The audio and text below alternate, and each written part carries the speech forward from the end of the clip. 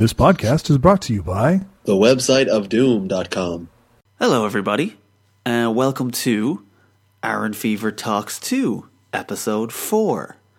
I am Aaron Fever, and I'm really glad you have decided to listen to this podcast this month, because my guest is Molly Lewis. And Molly Lewis, I'm assuming you probably know who she is if you're listening to this, because you're probably a fan of her like I am. She is a musician, and she is a podcaster as well, and she's just a talented woman. She's a great little artist. Little artist? She is short, but that still sounded slightly condescending the way I said that. But yeah, she is just wonderful at everything, and I'm very lucky and happy to say that she's also a friend, and I've known her for a number of years at this point, and she has always been just a great person to me and in general. So I was really happy and excited to sit down and talk to her for an hour, and I think you'll enjoy this because we had a lot of fun.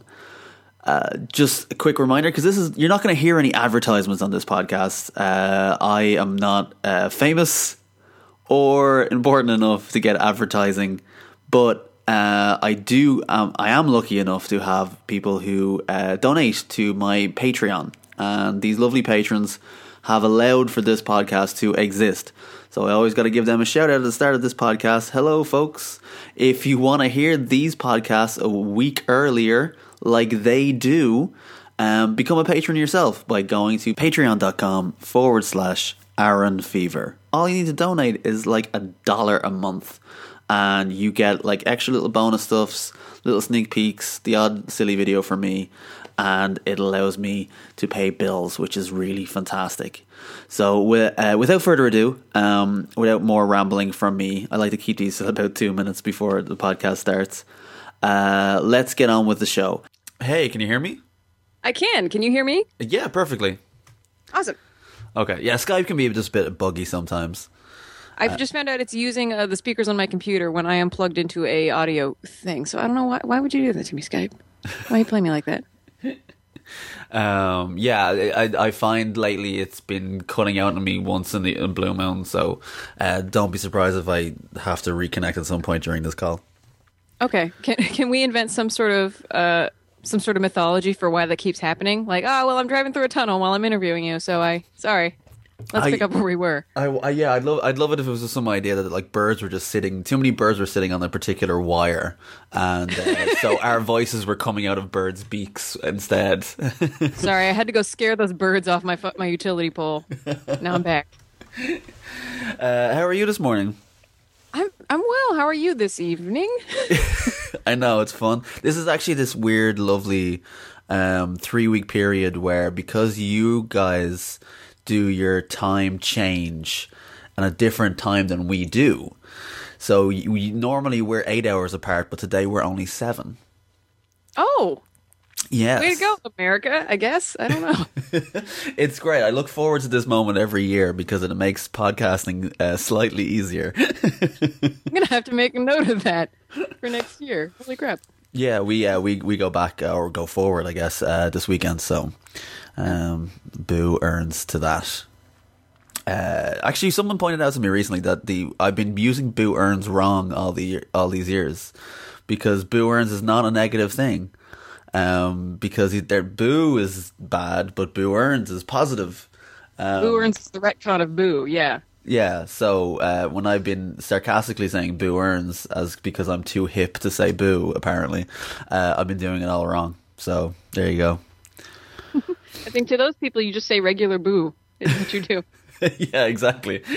Boo to your pedantry.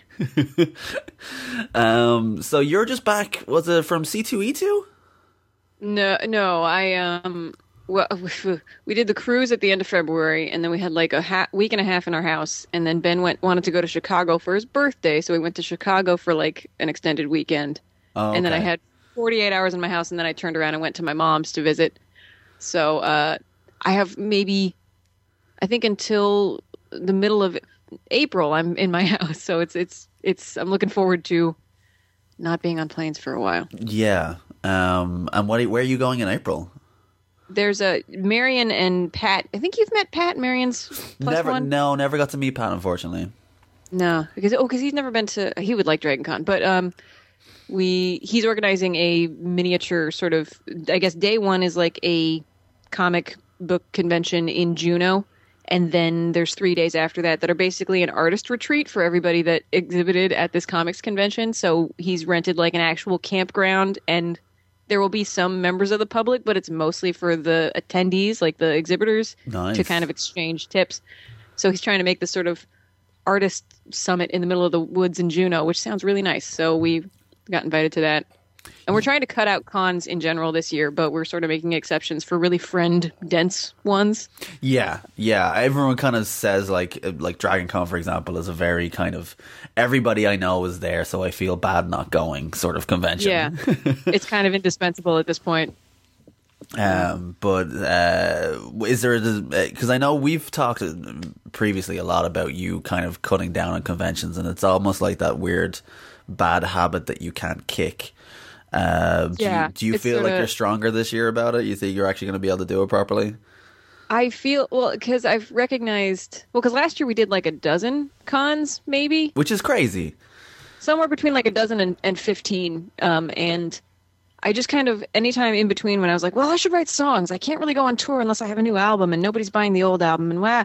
But it's kind of a pipe dream to think that, like, oh, well, in these 3 weeks between these two conventions, I'll really get into a songwriting rut and I'll really get some stuff done. Like, that's never how it works. And I've not had time to worry about the Patreon, and I just kind of haven't been able to get into a workflow between cons because it takes like a week to ramp down and then a week to ramp back up. And so you kind of don't have any free time, really. Yeah. Your energy's all messed up. So I'm trying to get back on the Patreon horse.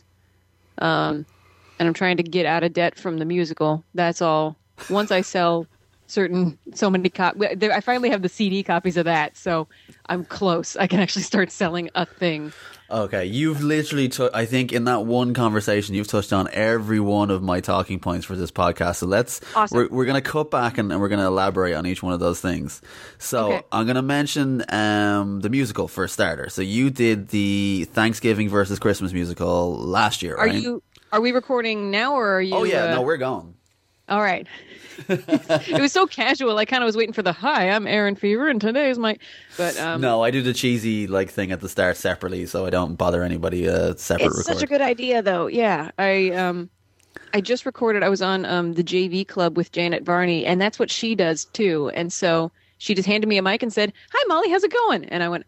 Oh, I'm fine. You know, I'm so used to the, like, okay, take a drink of water. Now we're going to start. But yeah, no, the musical you did last year, which it wasn't that you did it last year. You released it last year and you did the year before, isn't that right? Yeah, we released it put it up in November 2014. Yeah, and I have to do math. Yeah, 2014. And then I tried to release the album on sort of the 1 year anniversary of it going up. Okay. And there were a lot of delays with. I really wanted the physical presentation to be a special thing, and I've already done a live album based on my from my graduation show that I did. Yeah. And so I tried to sort of take that into consideration of like, this is not just an album of a show. It also is a sort of a memento of this event that happened. And so there's a 1-disc version and a 2-disc version. And my friend Kay Wiley, who was just generally a magical, talented person, helped me sort of put the templates together, and that was not a thing I'd ever done. And so the 2-disc version has like a lyric book and like a photo book, and it's all this very...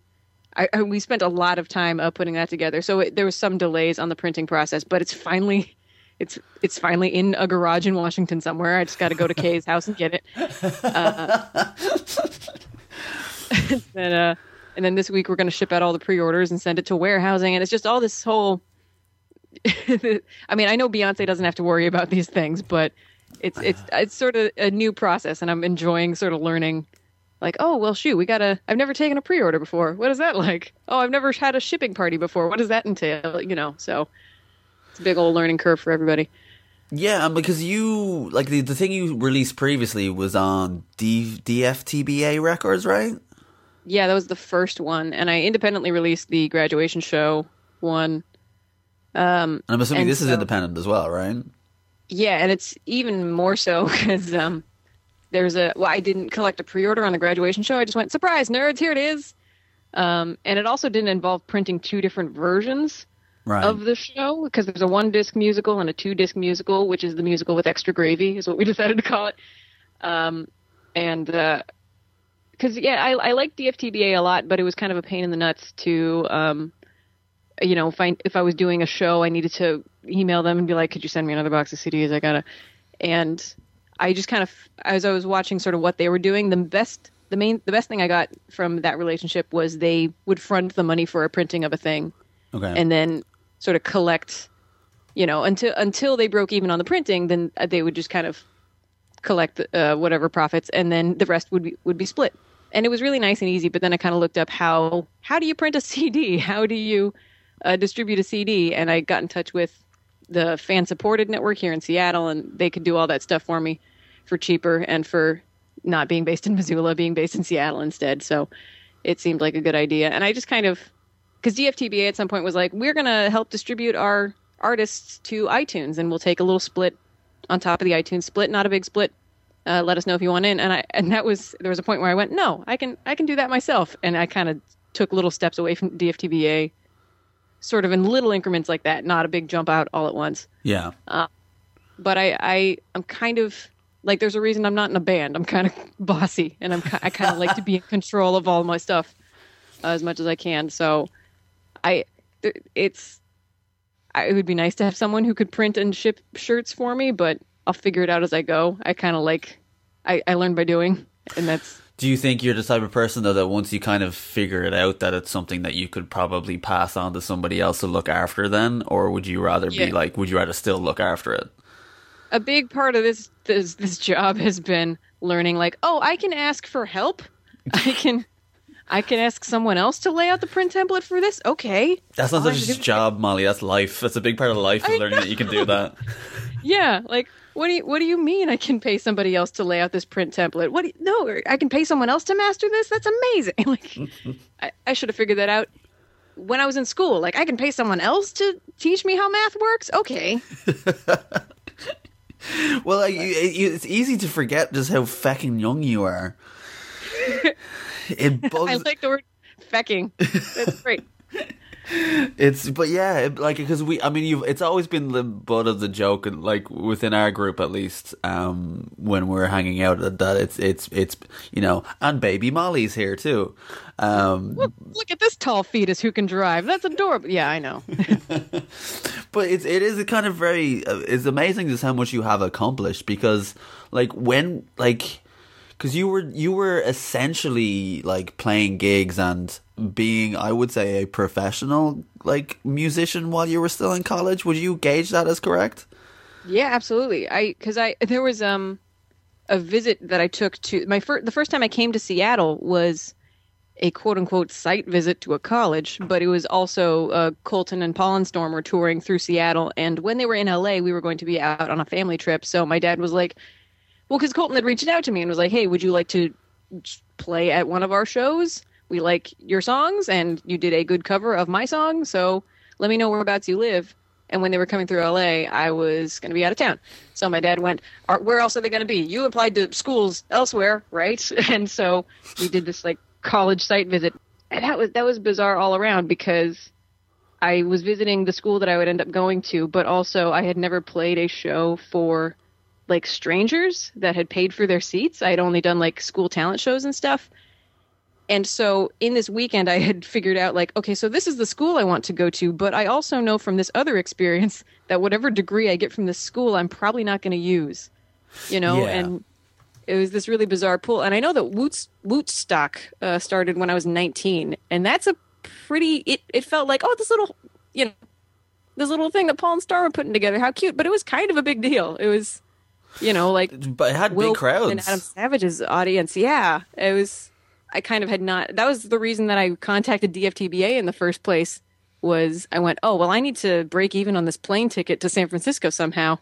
Hey Hank, I heard you were starting a record label, and we pooped out that first album in like a couple weeks. Just turned it right around, and they were just the song "Foo" demos that I had sent to Ken. I didn't spruce them up in any way. And just went cram them all into a CD. I don't know.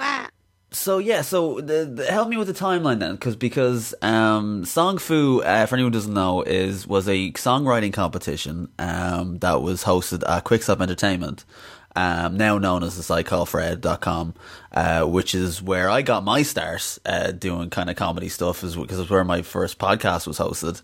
But it's a little comedy nerd incubator is what it is. Yeah, and God knows we can't get rid of each other now, but we are monkeys on Ken's back till the end of time. So what age was you when you were in and won that competition? I was a freshman in college, and I have like very specific memories of holding up in that dorm room, and either watching results come in or recording my demos. I wasn't really motivated to get to the end of it. I didn't think I would finish it, but as I was sort of presented with the increasingly real possibility that I could beat Paul and Storm, right, it just became too enticing not to follow through on. Everybody wants a little bit of glory. Oh yeah, and they're still squash and beef about it. It's adorable. And so, everybody. Hank Green was in that as well, wasn't he? He was. I remember he won he was, at some point, he was sort of the other contender in the sort of amateur bracket. And I remember he won the 10-word challenge, and I went, well, I got to knuckle down because I want to meet Paul and Storm in the final battle. I want to be in the ring. And so I think the next one that came out of that was the Wikipedia song, and then because those were really still, with the exception of Peep Fight. Hey now. Egg. I know. Oh, tis the season for peep fighting, though. We're almost to it. That's true. But God, that song has become just like the bane of my existence. I never play it at shows, but people assume because I wrote it that I really like Peeps.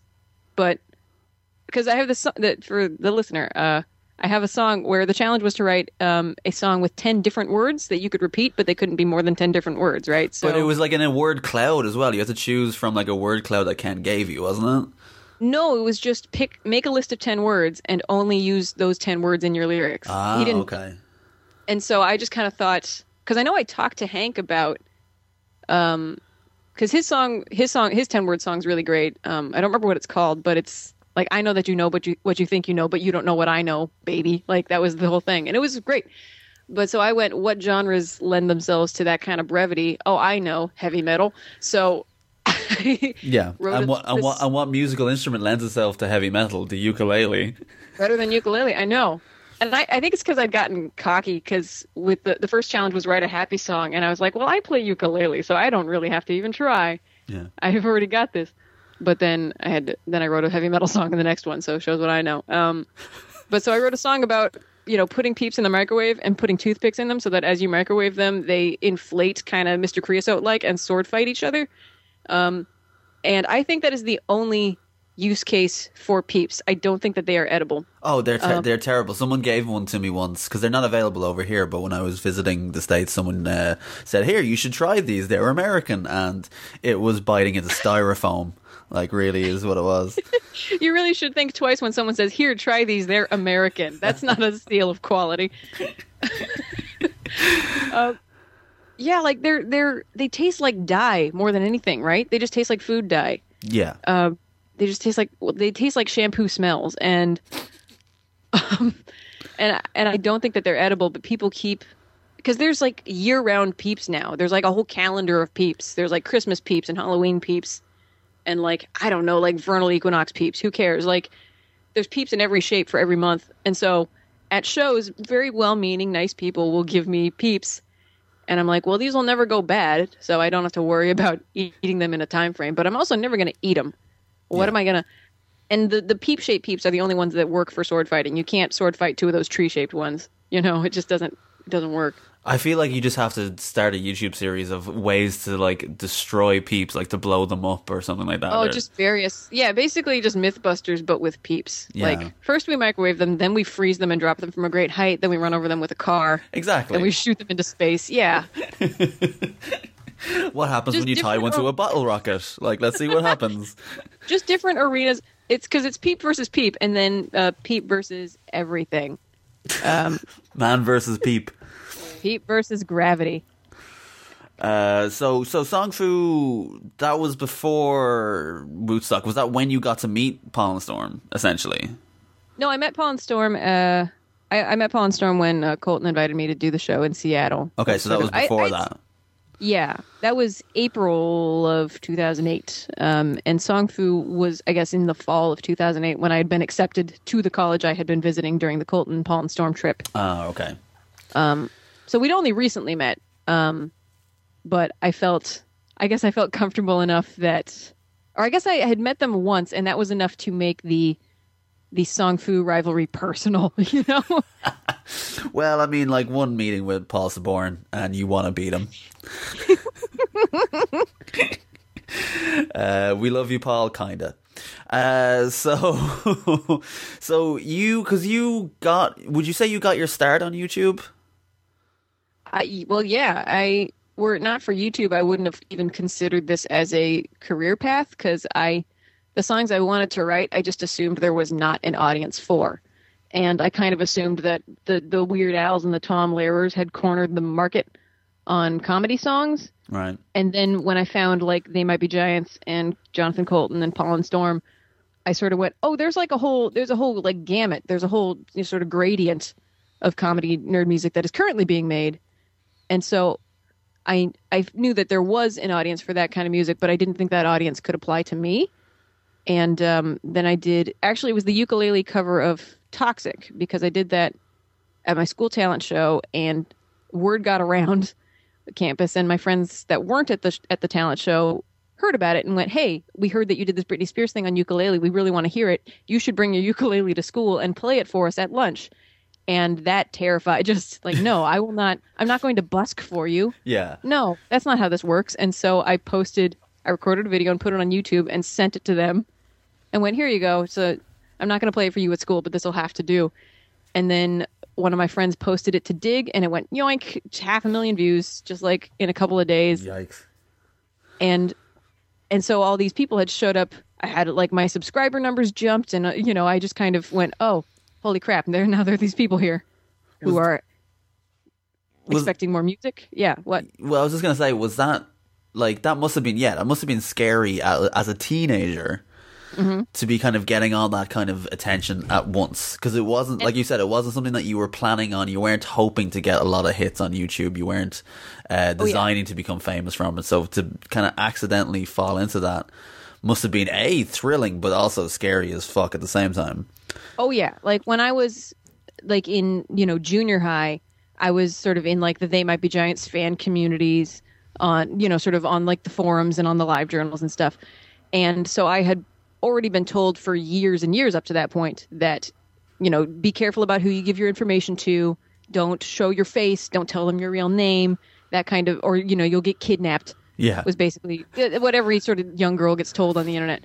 And so in that Toxic video, my face is not there because I assumed if someone sees my face and then sees me on the street, I'll get abducted. Like that was that's just what I'd been told. And, but all these people showed up, and I think there were like, there were like the 5 Awesome Girls, and there were all these like girl vloggers that were kind of on the scene who had seemingly gone for years without having been kidnapped. So I went, well, the coast is probably clear for me.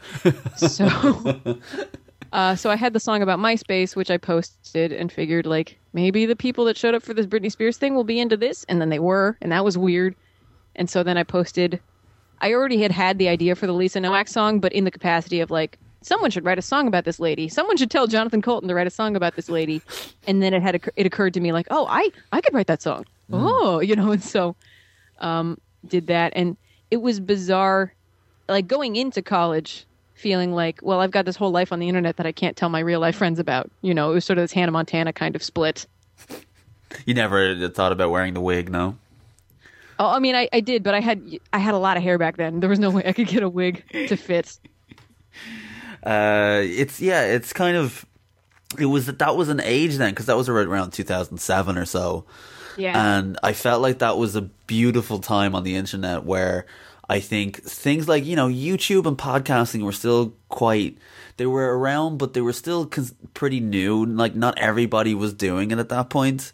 So it was an opportunity to, like, I think people were, like, celebrities weren't doing vlogging and celebrities weren't doing podcasting very much at that point. So the random person had an opportunity to pick up followers at that time in a way that is not really available now. And sort of mainstream outlets were not taking YouTube seriously as, like, Justin Bieber, I think, had been discovered through YouTube.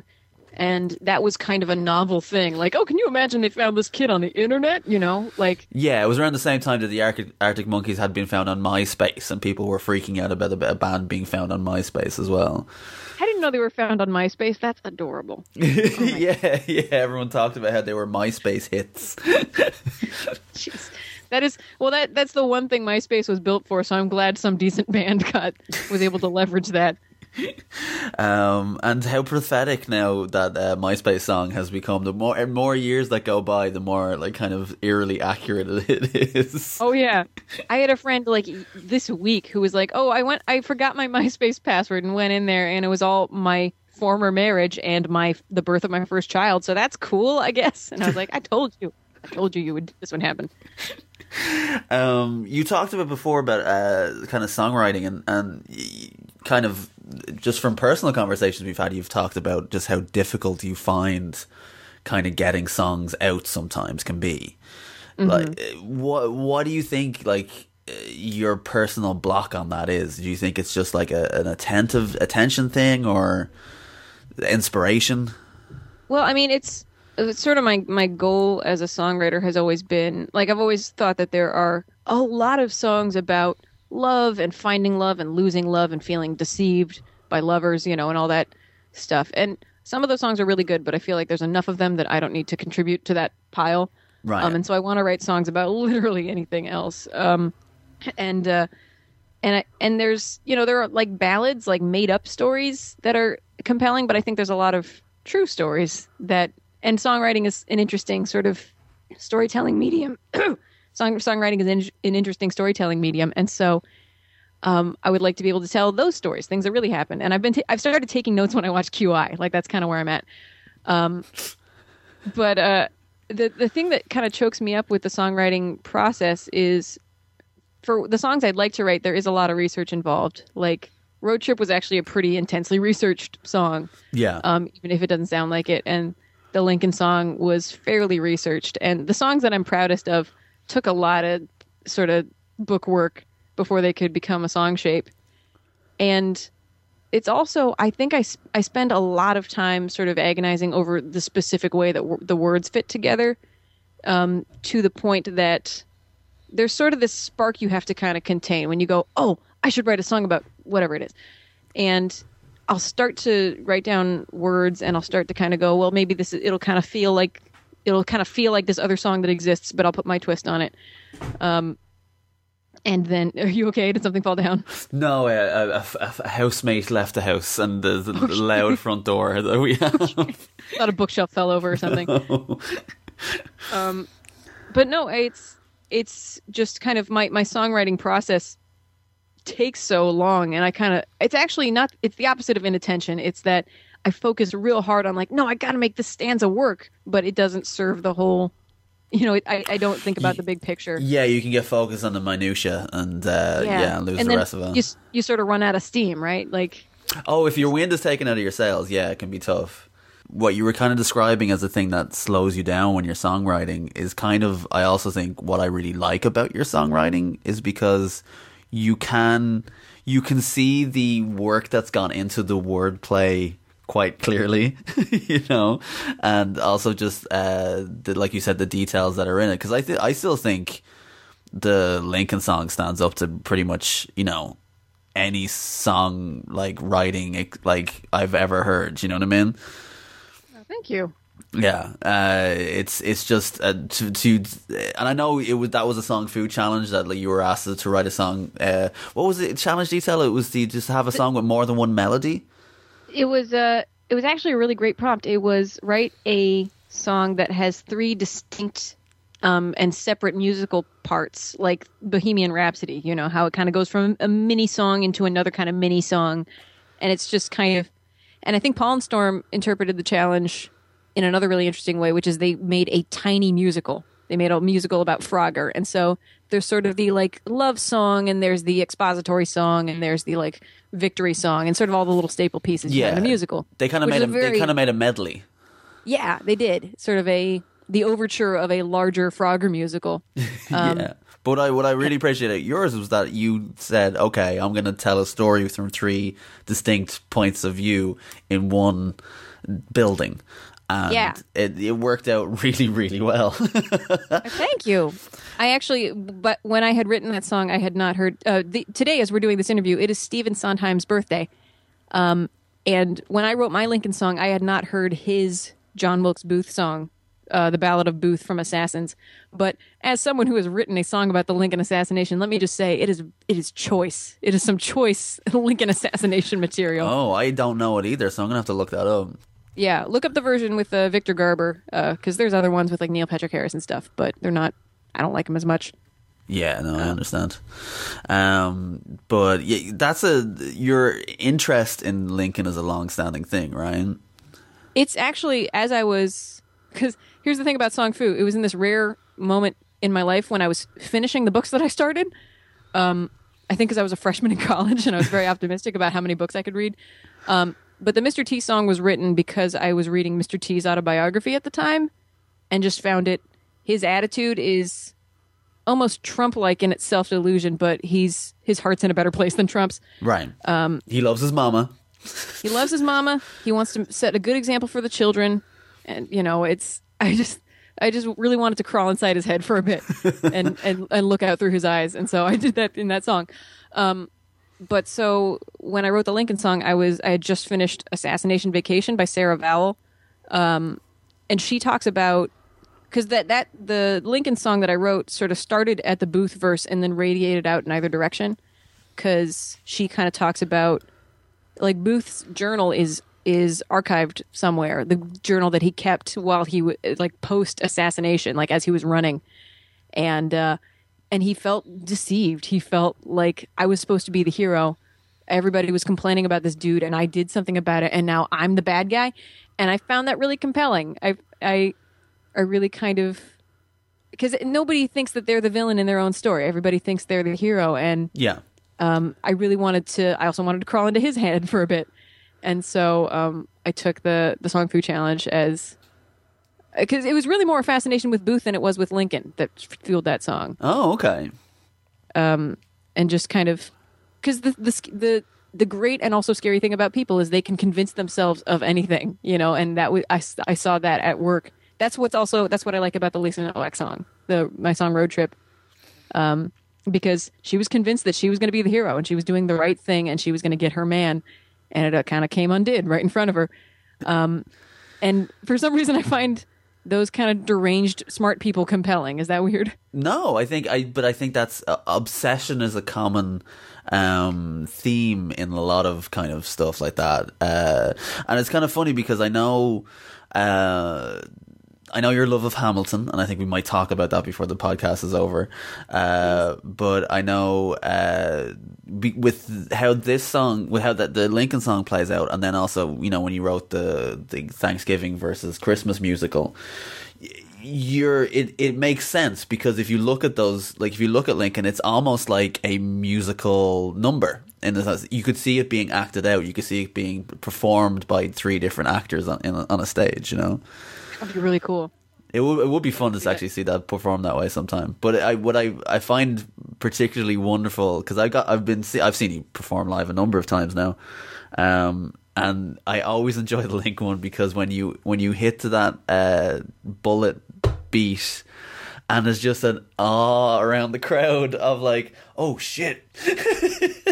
She went there. Yeah, it's amazing to see someone bum a whole crowd out. And that's why I like to start with it, because I feel it kind of sets the table for, like, you're going to get some comedy, you're going to kind of have some feels. Yeah. And let me just put those all in one song and throw it at you. And then after that, we're all friends. We can move forward. Do you find though that there's a, because I talked to Seth Boyer about this, in the fact that like he finds it difficult to explain his genre of music to people sometimes. Like if people ask him like, what kind of music do you play, and he's kind of like, because it could be, you could say so many different, variety of identifications for his music, and I think you're a tough one to nail down as well if you're explaining to someone what you do. Yeah. Is that something that, because when you book gigs and when you kind of have to promote yourself the way you do, is that something that you find difficult? Usually I haven't had to book a lot of my own gigs because the process scares me. But a lot of times I will tour with the Double Clicks, and their pitch is their songs are about all kinds of things like self-esteem and Mr. Darcy and dinosaurs and body confidence. And how do you approach that? But yeah, we were waiting for an elevator once, and this dude saw that we had guitars and cellos and stuff, and he was like, "Oh, what kind of music do you play?" And she just went, "Feminist nerd comedy music," and got in the elevator and went away. And I was like, "Oh, there you go, nailed it in one. How about that?" And so I think I have the same sort of strategy that Marianne Call has, where she just kind of describes like, if you like these 5 things, you might like me. I'm kind of in the Venn diagram of all those, and so I don't know what the elements in my Venn diagram are, but I know like if you like Marianne Call and you like the Double Clicks and you like Tom Lehrer and you like Jonathan Colton, then maybe I might be your cup of tea. Yeah, if you listen to them on Spotify, you'll come up as a related artist. Yeah. Oh man, I was at a party once where my music was in the Spotify party mix, and I had to like leave the room. It was really uncomfortable, and it's hard to describe to people why that's so uncomfortable for me. I know. We spoke about that. I spoke about it with Seth again about that idea, because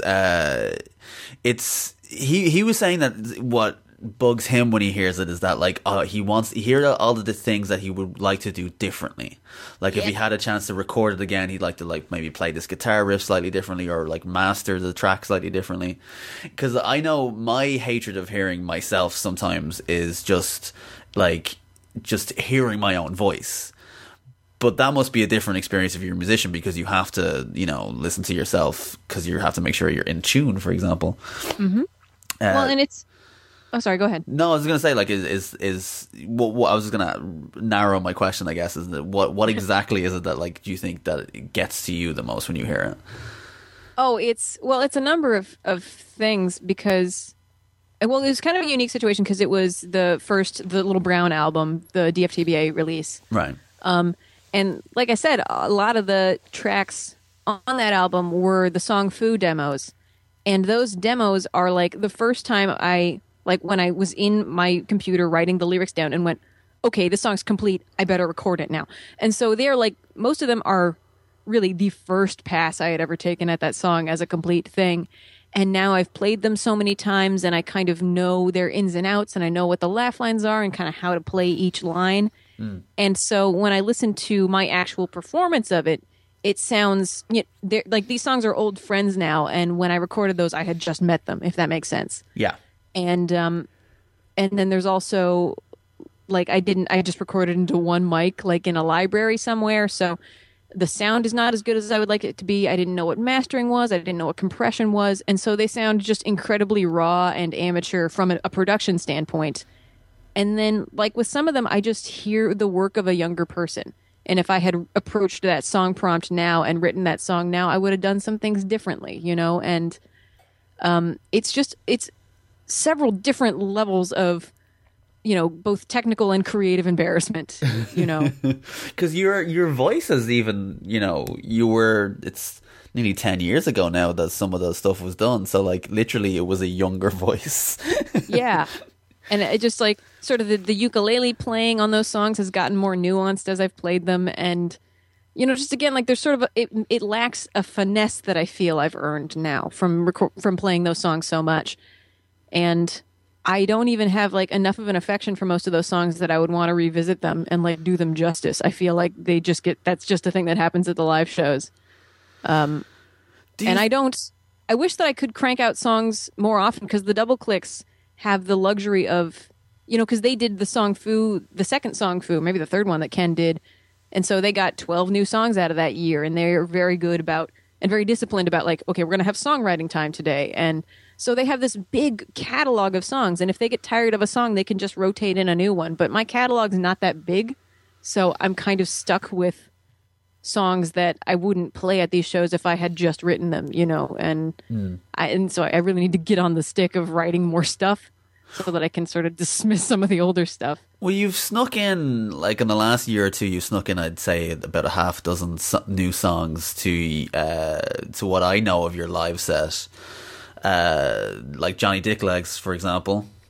Big hit. It's been a big hit. Yeah, I love it. So, I mean, I reckon you're close to having an album's worth of material now of new stuff, right? I know that I've talked to Seth about...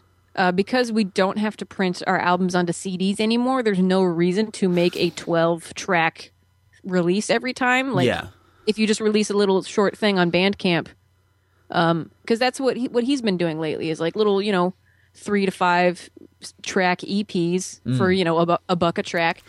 And you can crank those out a lot faster, and then you can also, you don't have to write... Like, a concept album can be way shorter than it had to be 10 years ago, Right. And I have sort of ideas for, like, I would like to write a mini musical about this, and maybe I'd like to write a concept album about this. I like the concept of the album, the musical album, and I don't want that to go away, but I also kind of recognize, like, people don't have the patience for a long-form listen like they used to. Or maybe they do, because a lot of my favorite podcasts are, like, an hour and a half long. So I'm trying to sort of figure out, like, where... how to sort of creatively adapt to the way people listen to music now. Yeah, I find a lot of people, and I include myself in this, is that having the shuffle option on their iPod is kind of almost permanently locked. Yeah, and so it's a song. And albums just aren't going to listen through. Oh yeah, no, we're the kind of boogers now that have we have a record player and like a bunch of Ben's very good at that sort of thing because there's all these. You can't just plug a record player into speakers, apparently. There's like amps and preamps involved. And so he's figured that out so I don't have to. But I really like the record listening experience if for no other reason is like once you've set the needle down, it's extra work if you want to skip a track. You have to sort of, You have to find it on the fucking record for the rest of the You have to kind of play Battleship with your just doink. And then there's... And also, like, a vinyl record kind of divides into an Act 1 and an Act 2 in a way that I hadn't considered before. It just kind of forces you to, kind of meditate on how to put an album together and how it's not just the original songs. There's kind of a whole that's larger than the sum of its parts. And so now I'm the kind of booger that will tell you why vinyl records are so great, as we've just demonstrated. You didn't moan to me for 20 minutes about how the sound is just so much better. No, though I've never bought there's no well, I guess they're on iTunes. Is there kind of an equivalent to what's in the bargain bin? They may have a sale section, maybe. Yeah, I don't know if it's tracks for 69 cents instead of 99 cents and all that stuff. But I bought I bought Archie Bell and the Drells Tighten Up for $3, and you couldn't do that on iTunes. There's no just oh well, I found this box in my under the shelves in a record store, and they were just take it. It was amazing. And yeah, you can't do that with you'll be able to do that with CDs very soon, I'm sure. You can go into any Goodwill and find James Taylor, but can I tell you something? Speaking of Hamilton, Ryan, I had this weird experience where, because Ben is sort of an audiophile and understands high fidelity audio in a way that I don't, but he really wanted to. He's got the nice headphones that you can really hear the stereo mix, and it's great. And he was like, "Oh, I'm gonna go buy Hamilton on CD because the quality is better than MP3." And I had this weird moment where that's what people used to say about vinyl when vinyl was a thing. Yeah, is "Oh, well, vinyl's better quality than CD." And so I just kind of had this moment where I coughed and a moth came out. I felt the wheels of progress kind of click forward by one rung. Yeah, everything just repeats itself, doesn't it? It's a big old loop. But so Hamilton, I'm going to do, because it's been a big part of your life recently. I think anybody who follows you on Twitter will know this. I think my latest tweet right now is a Hamilton joke. So we put out on Twitter a while back if anybody wanted to shoot any questions at you, and like I think the second question we got was a Hamilton question. So I might as well start bleeding some of these into our conversation now. So Elena, I hope I'm pronouncing that right, asks, "What's your favorite song from Hamilton?" You'll be back? ? That cover got me into Hamilton, by the way, she says. Oh. Well, I mean, I definitely, when I first listened to Hamilton, I was in Northampton for a convention, and they put our hotel in the part of Northampton that the convention wasn't, and I just didn't have the dander to get up and get on a bus and go to this con. So I just hung around Northampton for a few days, and it was great. But so I bought Hamilton, downloaded it on hotel Wi-Fi, and I listened to Act 1 the day it came out, and then I was like so emotionally wrecked that I had to save Act 2 for the next day. But the two tracks that I definitely listened to a couple dozen times before I could move to the next one were You'll Be Back, which is when I was like, I'm in, whatever, I will follow this man off a cliff. But also Satisfied, Angelica's number. Okay. Because it just, I mean, if it wasn't apparent from the Lincoln song, I really like songs that approach a story from two separate angles. Right. And that's what Helpless and Satisfied do to each other. And just, I'm not the kind of Hamilton fan that knows the names of everybody on the cast and everybody in the choir. But the woman who plays Angelica is amazing. Just like she can just kind of write in cursive with her voice, if that makes sense. It's really incredible. And so I definitely listened to that one, maybe a couple dozen times before I could move on. Just like, well, I got to carve a niche in my brain for this song to fit and live in. Before Hamilton came along, what was your musical of, that sat in your heart as your favorite? Well, I mean, I'm a big Sondheim fan, and I was kind of raised in a Sondheim household, if that makes sense. And I had a friend who he needs to know a lot about musicals for this work project that he's doing. And so he was like, hey, musicals, can you write me a big list? And so it made me sort of think about like, what musicals have I listened to and why do I think they're important and what sort of influence have they had on me? But I know when I was a kid, I watched the movie version of Cats until the tape broke. Like a lot of like Andrew Lloyd Webber, which as I look back on it now as a person who now writes songs for a living, Andrew Lloyd Webber is just a crazy person. It's amazing. Yeah. He's pretty nuts. The entire Joseph and the Technicolor Dreamcoat, like with Donny Osmond, that one is on YouTube for your full consumption. I think it has subtitles that are in like Belgian or something, but Wow. all the singing is still in English. And I was trying to sort of pace through like for this primer that I wrote for my friend, just like, well, okay, so you should probably listen to Jacob and Sons, and maybe you should listen to, and I'm paging through and going, what? I don't remember this part. What's happening here? What? And just like, it's, and I gave like a list of Andrew Lloyd Webber musicals and went, well, these are all bonkers for different reasons. So it just depends on what kind of bonkers you're in the mood for that day. He covers the whole spectrum. But I mean, I liked those when I was a child and had a child's understanding of how musical theater worked. And, adults romping around like cats did not seem weird to me when I was, 6 years old. Right. But it's like when we're teenagers and we think Limp Bizkit is like a legitimate musical band. When like the Beastie Boys are a little too hard for you, But like I've seen Into the Woods probably 100 times now. I actually did, when I was in AP Music Theory in high school, my final project was about Company and breaking down why Company is important. And just like a lot, because Sondheim, I really like rhymes, and I sort of take pride in the way my songs rhyme internally. And I feel that good rhymes sit on this gamut, this sort of spectrum, where on one end you have Stephen Sondheim's rhymes, which they fit together so seamlessly that it kind of blows your mind that nobody thought to rhyme these two things together before. Like there's this song that I made my mom sing for my graduation show.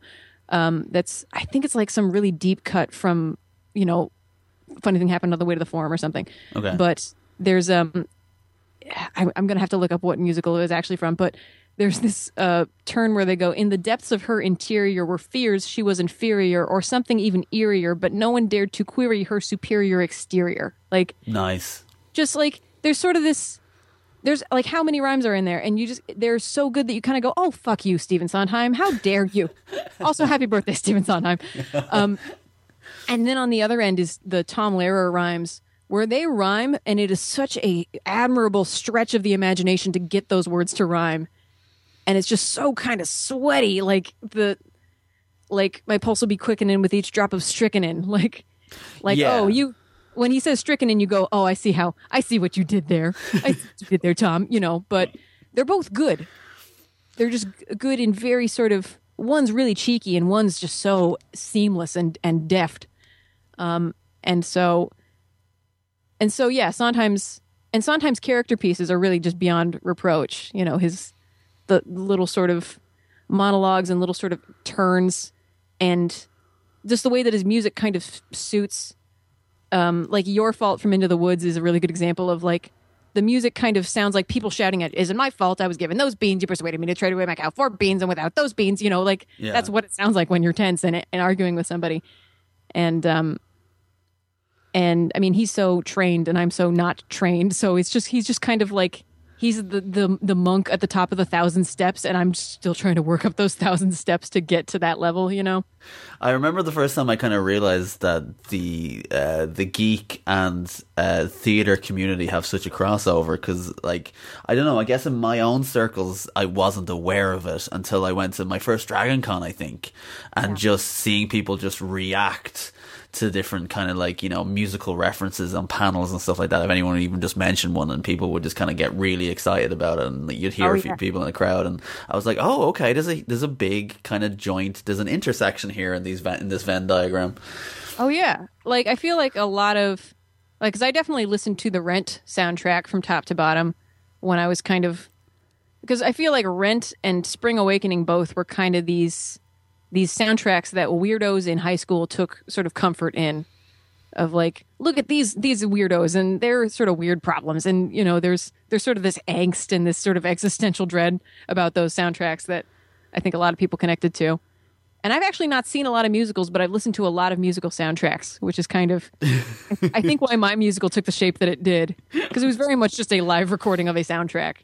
Yeah, well, that's why it worked for a release as a recording then. Yeah, I also don't know that many dancers or people that can memorize things, so it was really the best case scenario. You do know Joseph Scrimshaw, and we've both seen him dance, so we are aware he can be brought on to task if needed.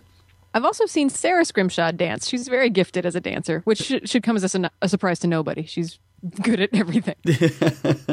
All right, so I'll go through a few of these other Twitter questions while I have it in front of me here. So some of them are quick enough. So Steve Penny asked, will we both be at DragonCon this year? I can answer yes. I can also answer yes. My plans aren't firm, but I've cleared out that weekend. Yeah, we're available. I'm gonna find a way to get there. Mega Thruster is... Hi, Mega Thruster. Hey, Mega Thruster. It's always a nice way to talk to somebody who's Mega Thruster. Ask what she thinks of the rumours of changing the theme of Tower of Terror at DCA from Twilight Zone to Guardians of the Galaxy. Ooh. I mean, I'm more concerned about...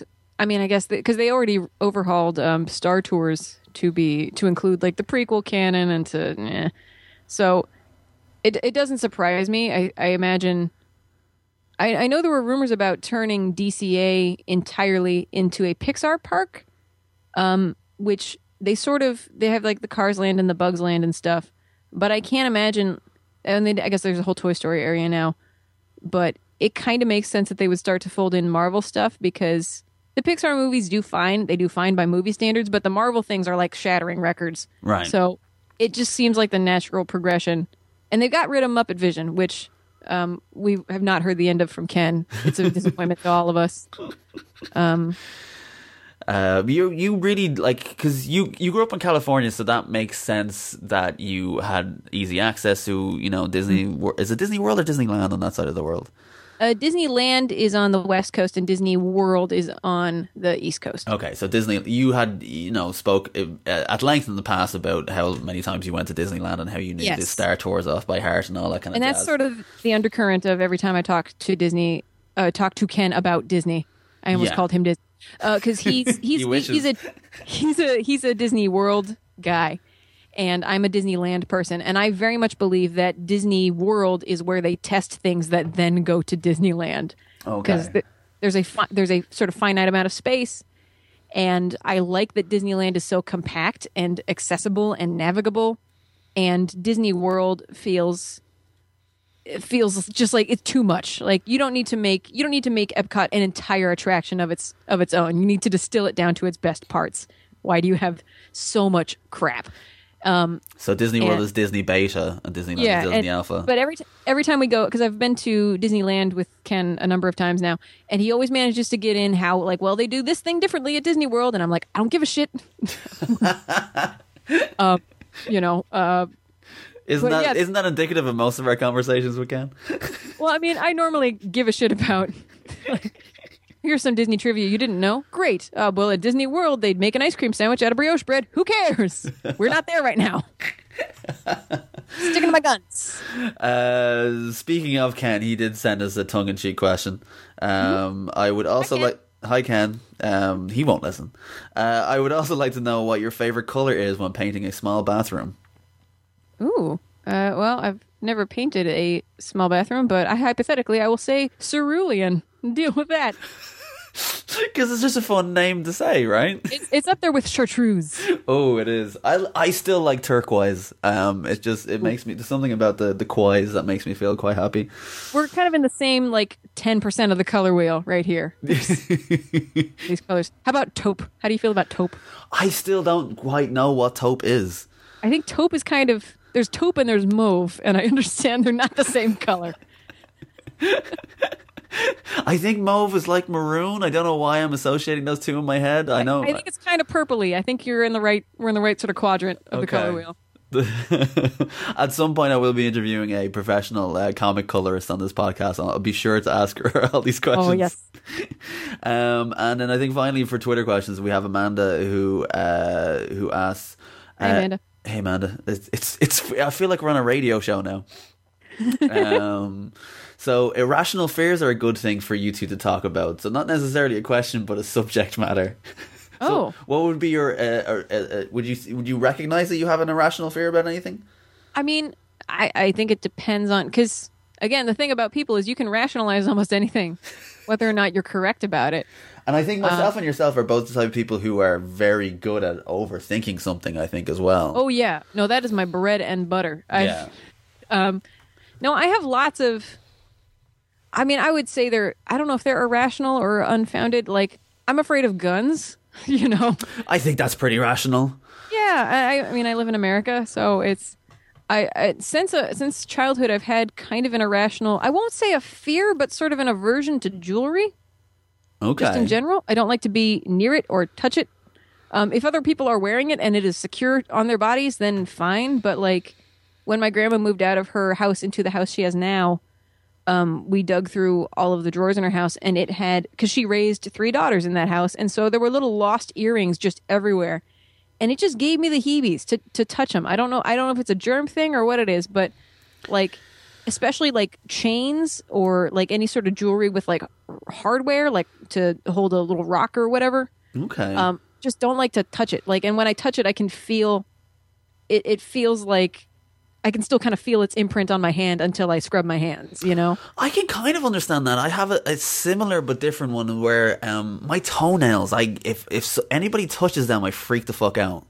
Really? But your fingernails are fine. I guess you wouldn't be a functional person if your fingernails couldn't touch anything. Yeah, no. It's not even so much if my toenails touch something, because if I rub my the top of my toes against my blanket at night or whatever, I'm fine. Okay.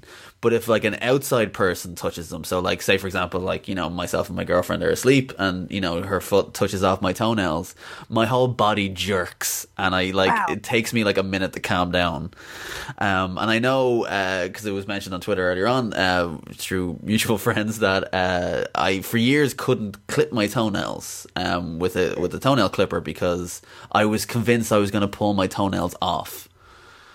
Okay. Yeah. I can see that. Yeah. So So what did you do? Sand them down? Like, how did you get around that? I bit my toenails.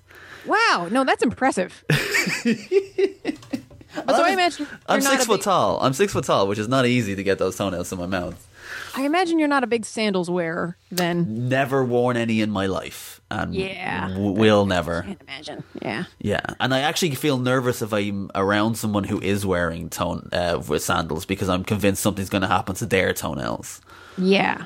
So. Well, back on irrational fears, I know that I'm one of those people that when I find out there's a new way I could die, I look around for like, you know, like, oh, what's this Zika virus? I'm about to go on a cruise. Am I going to get Zika virus? And so, like, this last Yoko cruise, I actually did not go outside, like, even a little, like, even at all. Are you serious?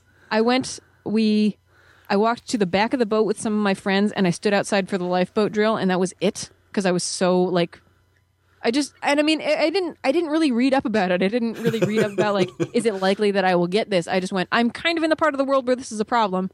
I'm just going to play it safe, you know? It's fair enough. I mean, you could successfully say that you were right because you didn't get it. I mean, nothing ventured, nothing gained, but I did not get Zika virus as far as I know. I think I would know by now. Yeah. And that's just kind of always how I've been. Like, I remember when I was in second grade, which must have been, like 1998. I'm sorry. I can't help it. But there was some report on the news about, you know, we were just kind of, I mean, I was a child, so I didn't have a complete understanding of world affairs, but I saw something on like CNN about how there had been some sort of on our side force that had gone to Iraq. I'm going to assume it was like the UN or something. And they had found like not mustard gas, or not nerve gas, but evidence that they could make nerve gas if they wanted to. And I was, 8 years old and I went, well, what's nerve gas? What does that do? And they said, and they could make enough nerve gas to kill half the people on the earth. And that was a lot for me to take in. But I was like, why would someone want to kill half the people on the earth? And why did we even invent a thing that could do that?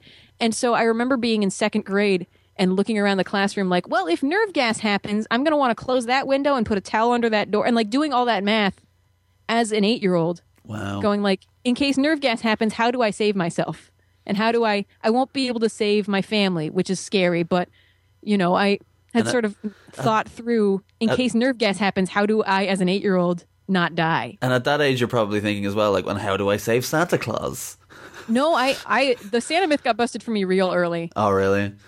Yeah, I still don't understand why, like, what lesson is to be learned from telling a child there's a Santa and then going, nope, it was us the whole time. Because, especially since it is so closely tied to, well, but Jesus definitely existed and was born. This man that you believed in who gave you presents did not exist, though. Like, I don't understand why we tie those things together. I still don't. I know, and it's a weird joy that people get out of like that strange lie. Because I don't think I would enjoy Christmas any less as a kid if I just knew that my presents were coming from my parents. Because the joy was getting the presents, not necessarily that a magical being was giving it to you. Well, and for me, the joy of the whole Santa thing was realizing I am old enough to see that none of these puzzle pieces fit together and Santa Claus couldn't possibly be a real dude. Like, I enjoyed, like, feeling like I'm a grown-up enough that I can see through this. I can see through this ruse. And I still don't get, like, I asked on Twitter, like, sort of around Christmas time, I was like, what is the lesson children are supposed to learn when they find out Santa's not real? And I thought I would get a lot of, Santa's not real? But a lot of people were sincerely, like, the lesson they learn is that their parents will do anything to let them experience a little wonder. And I just kind of thought, like, why do we have to manufacture that wonder for them, though? Like, because the lesson to me seemed to be, like, if we socially agree upon a lie, does that make the lie true? I don't think it does. And that is a weird thing to tie to Christianity. I've never understood that. But that was a funny thing then, because the way when you speak about it that way, I don't think I ever as a kid tied Santa to Christianity, and maybe that's because I grew up in such a Catholic country, like because Ireland is so intertwined in so many other ways with the Catholic Church, that I somehow saw Santa as separate. But is it an option not to be raised Catholic? Because I mean, I'm from a Catholic family, and all of that comes from the Irish parts of my family. Both my grandmas are Irish, and so that's where it came from. But we'd never really like. Were you do you feel that you were raised in a Catholic household? Like, is that just the default state? Yeah, it is, and that has kind of broken socially now. But when I was young and in the 80s, I mean, it was just a given. Like every school in Ireland was a Catholic Brothers school, like in some shape or form. So right. I remember a big event when I was approximately like 11 was that a girl who had just joined our class, she was an atheist, and literally the whole class had to wrap our heads around the idea that someone wasn't Catholic.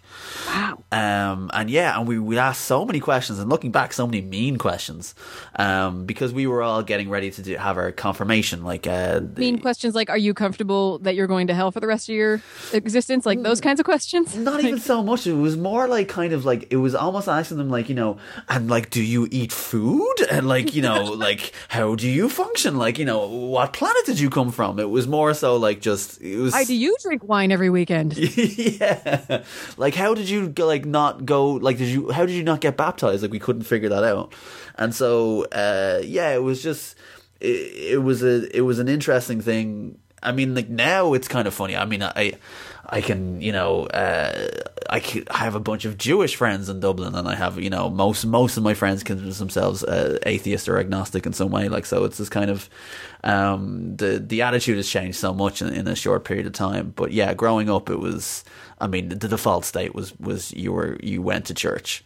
Do you think maybe Dublin might be more cosmopolitan than the rest of Ireland, or do you think all of Ireland is that way now? All the cities in Ireland are that way now. So, and we only have like 4 or 5 cities in the country, but like still, any sort of metropolitan area is kind of more like that. But in the countryside, it would still be very much like everybody knows what like. Not diocese. What's the smaller version of that? Like parishes? Parish. Everyone knows what parish they're in the countryside. My parents moved to the country a few years back, and they know that what parish they're in because everyone talks about it. So it's a thing. And do they observe like you were born on this feast today, so this is your saint, like that kind of thing? No, like funnily enough, my parents like they went along with things, but they were never that devout. Yeah. So they were quite lax. I mean, they haven't gone to church in like 20 years unless it's been a funeral or a wedding. Sure. They don't even do the Christmas thing anymore. So, I think it was because it was more of a thing you were expected to do. But once the kind of 90s hit and people stopped caring about that sort of stuff, they stopped with it. But Pope John Paul was so hip, though. Yeah, but that new Pope. New Pope. Pope Crystal. All right, well, listen, enough about Catholicism, because that's a Crystal Popesy, that's what you call him. So I guess we're just to kind of wrap up now, because we've hit our hour mark, and I don't do 4-hour chats. Okay. So we should I'll stay as long as you'll have me. I don't have anything else on today. Well, sadly, I would love to talk for a few more hours, but I have to scoot off soon because I'm going. You have to eventually like sleep and stuff. Yeah. Well, I have to go to a play actually. Believe it or not. Oh. All right, cool. My girlfriend's in a short play at the moment, but so I'm gonna hit on a few things that I wanted to talk to you about, but also allows you to plug. You have a very successful Patreon page. Yeah, surprisingly so. Yeah, it's I think one of the best I've ever seen. I don't know who's doing better than you, but those people also deserve awards. What do you put that down to?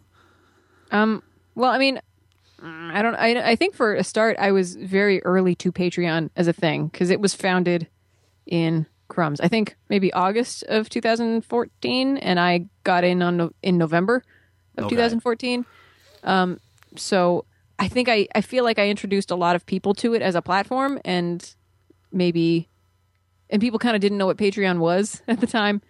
Some I also, still don't. I think it's still being learned.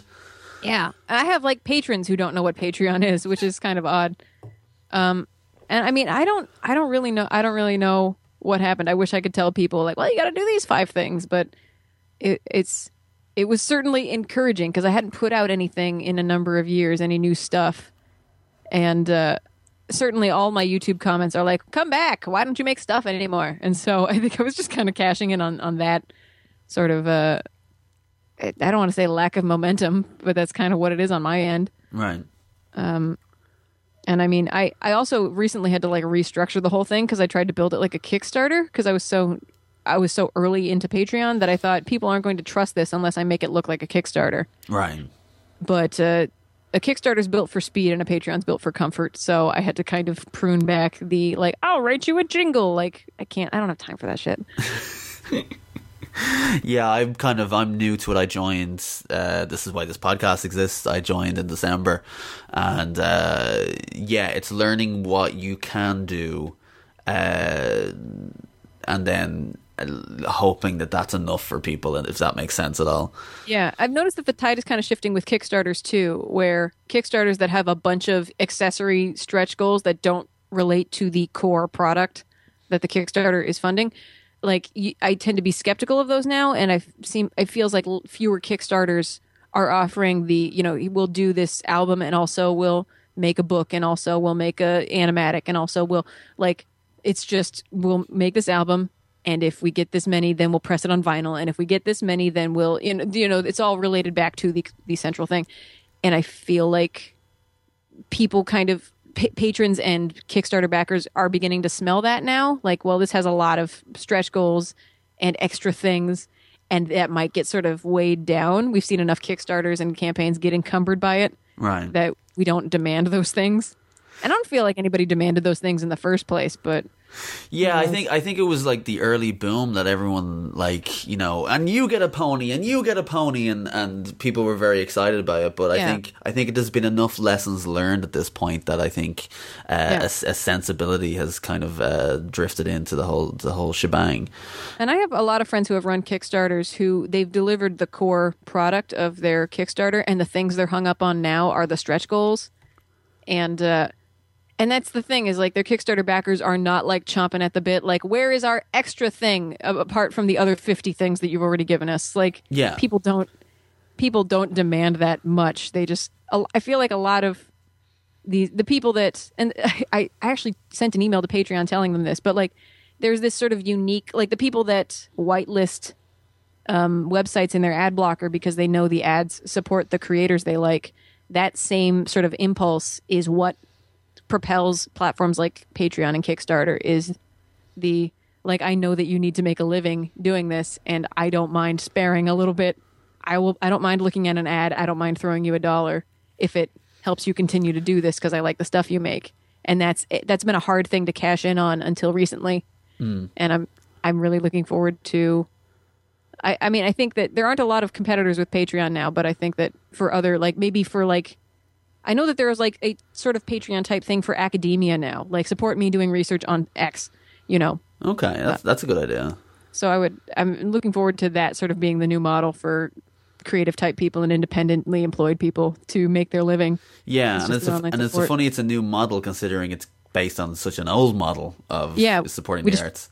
We figured out a way to put it on the internet and sort of spread it out over many people rather than one super rich person. Yeah, exactly.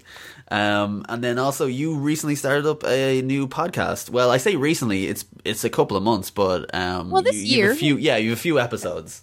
Yeah, it's called the Peanuts Gallery, and me and my friend Josh A. Kagan are going to review and rewatch and analyze all of the animated Primetime Peanuts specials. And am I right in that you've been doing them in the order of broadcast as well? Yes. We're sort of trying to group into seasons so that we're not constantly churning out podcasts.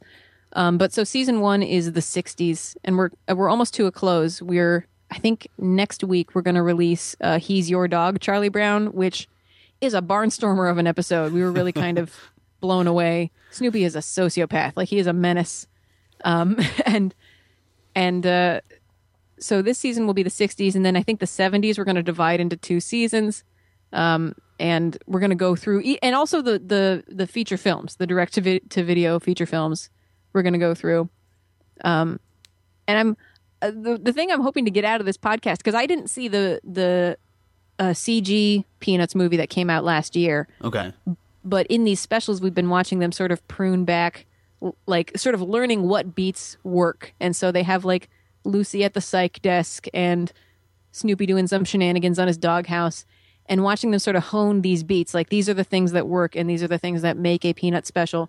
And I'm interested to see, after watching all of the specials in order, putting this movie at the end of that timeline as here's the bouillon that we spent 50 years distilling. It's condensed. It's yeah.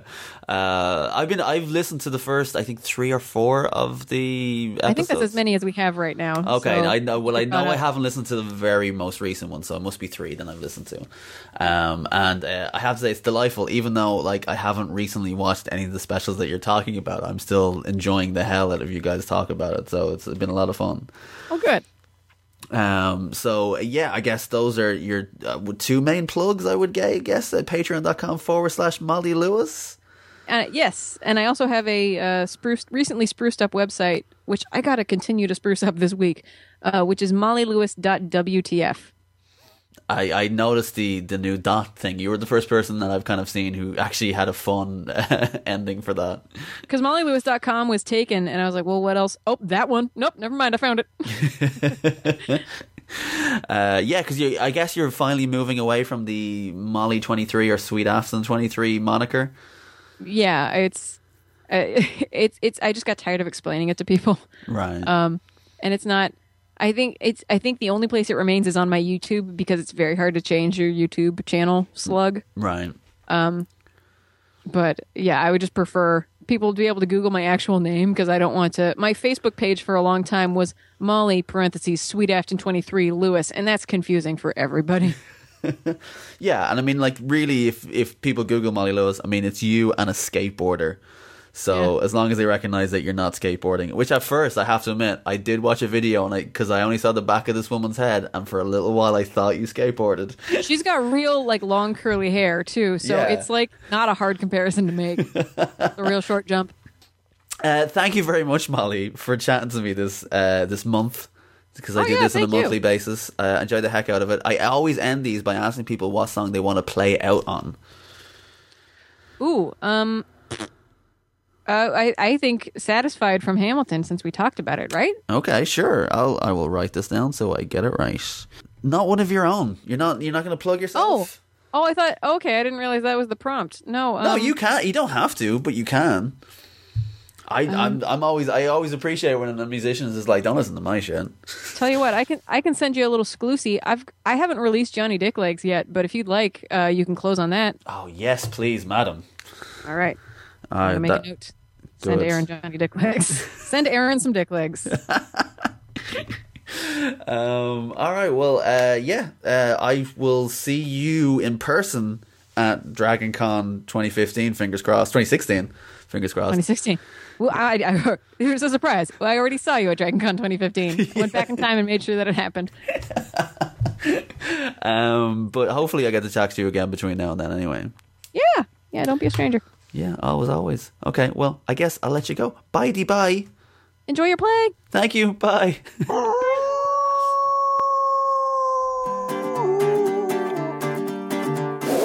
Since the sun came up this morning, there's a rumor going round that there's a brand new sheriff who just hobbled into town. He's not an outlaw or a villain, but his reputation sticks, because where his thighs and calves should go, he's got a pair of dicks, because he's Johnny Dick Legs. You won't like him when he's angry, you won't like him when he's cold, because he's Johnny Dick Legs. And he's come to steal your woman and to pan for all your gold.